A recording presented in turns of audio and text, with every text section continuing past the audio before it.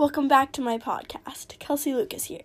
Today we will be discussing the Han Dynasty and the importance of the 10 disc-shaped ingots.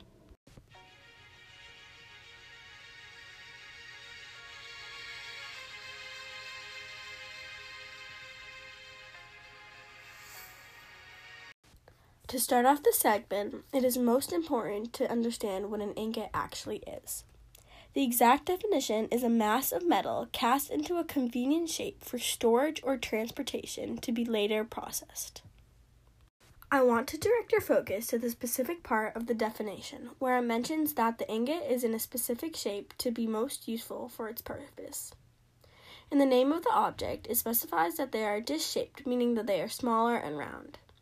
So most likely, they are easy to carry and transport, just like most coins are, such as the copper coins and silver ingots. This is crucial to understanding the uses of the ingots, because the major uses of these were as an annual tribute from the princes and marquises to the central government, gifts to reward subjects, gold reserves to store wealth, or to trade. Because the ingots are shaped like the coins and are used very similarly to these coins, it helps us understand how trade and travel was so important to Han China. The use of gold as money in China can be traced all the way back to the Warring States period. During the Han Dynasty, the Silk Road and long-distance trade flourished, so this is where the exchange of the 10 disc-shaped gold ingots would occur, just like how trade with money occurs today in marketplaces, like the one I am at right now. As I said before, the ingots are used as an annual tribute from princes and marquises. These nobles had to pay the government to keep the economy prospering, and the way to do this was giving them money, and in this form, the ingots. This use of the ingots highlights how the system of taxation is crucial to the Han Dynasty. The Han court drew revenues from state-owned imperial lands, mining and mints, tribute from outlying domains, household taxes on nobility, and taxes on surplus grains from wealthy merchants. To the government in the Han Dynasty, this tribute maintained political stability and ensured the efficient collection of taxes. Now that we have talked about how the 10 disc-shaped ingots relate to the economy because of their role in trade and tribute, I want to shift the focus to the social structure of the Han Dynasty. Ingots do not only come in gold metal. There are also ingots made out of crystal, silver, and copper. After the Qin unification, round bronze coins became the main currency because they were cheaper, a more common material, and easier to forge. On the other hand, gold was such a rare material, so the metal and coins became precious. While I was researching these gold ingots, it was extremely hard to find facts because they are so rare, while the silver and copper ingots are much more common. Today, for your special guest, I have brought in Miss Mallory Lucas, who was part of an ongoing archaeological exploration at a Western Han Dynasty tomb site, which is said to have belonged to the Han royal family. So let us welcome her to the show.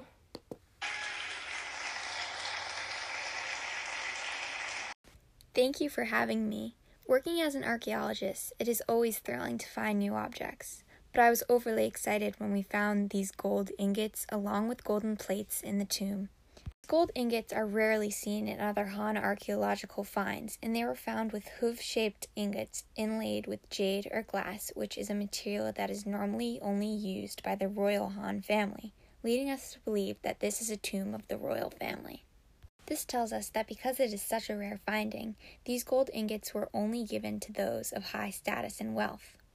Thank you again for letting me come on the show. Thank you so much for coming.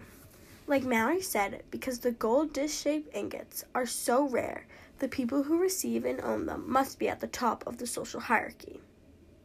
The people who had control over these rare ingots were normally emperors, princes, marquises, and others who received them as gifts from the emperor. The social hierarchy during the Han Dynasty was strict, and it was clear to tell who the wealthy was based on their clothing and belongings, and among these belongings must have been the gold ingots. Objects like the ingots were not given to the peasants because since there were only so many of the coins, they believed the wealthy were superior and should own them. For example, the wealthy wore distinctive slippers to show they were rich and were the only ones who had access to entertainment, while peasants struggled with physical labor.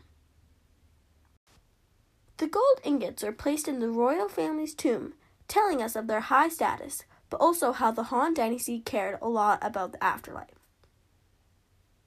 The Egyptians put many jewels and treasures in their tomb to honor their lives and help them carry that wealth with them in the afterlife. And this is what the Han Chinese aspire to do when they put the ingots in the tomb. By learning about the ingots' usage, owners, and intentions, there are many things we can learn about the Han Dynasty. Thank you for listening to today's podcast about the 10 dish-shaped ingots. See you next episode.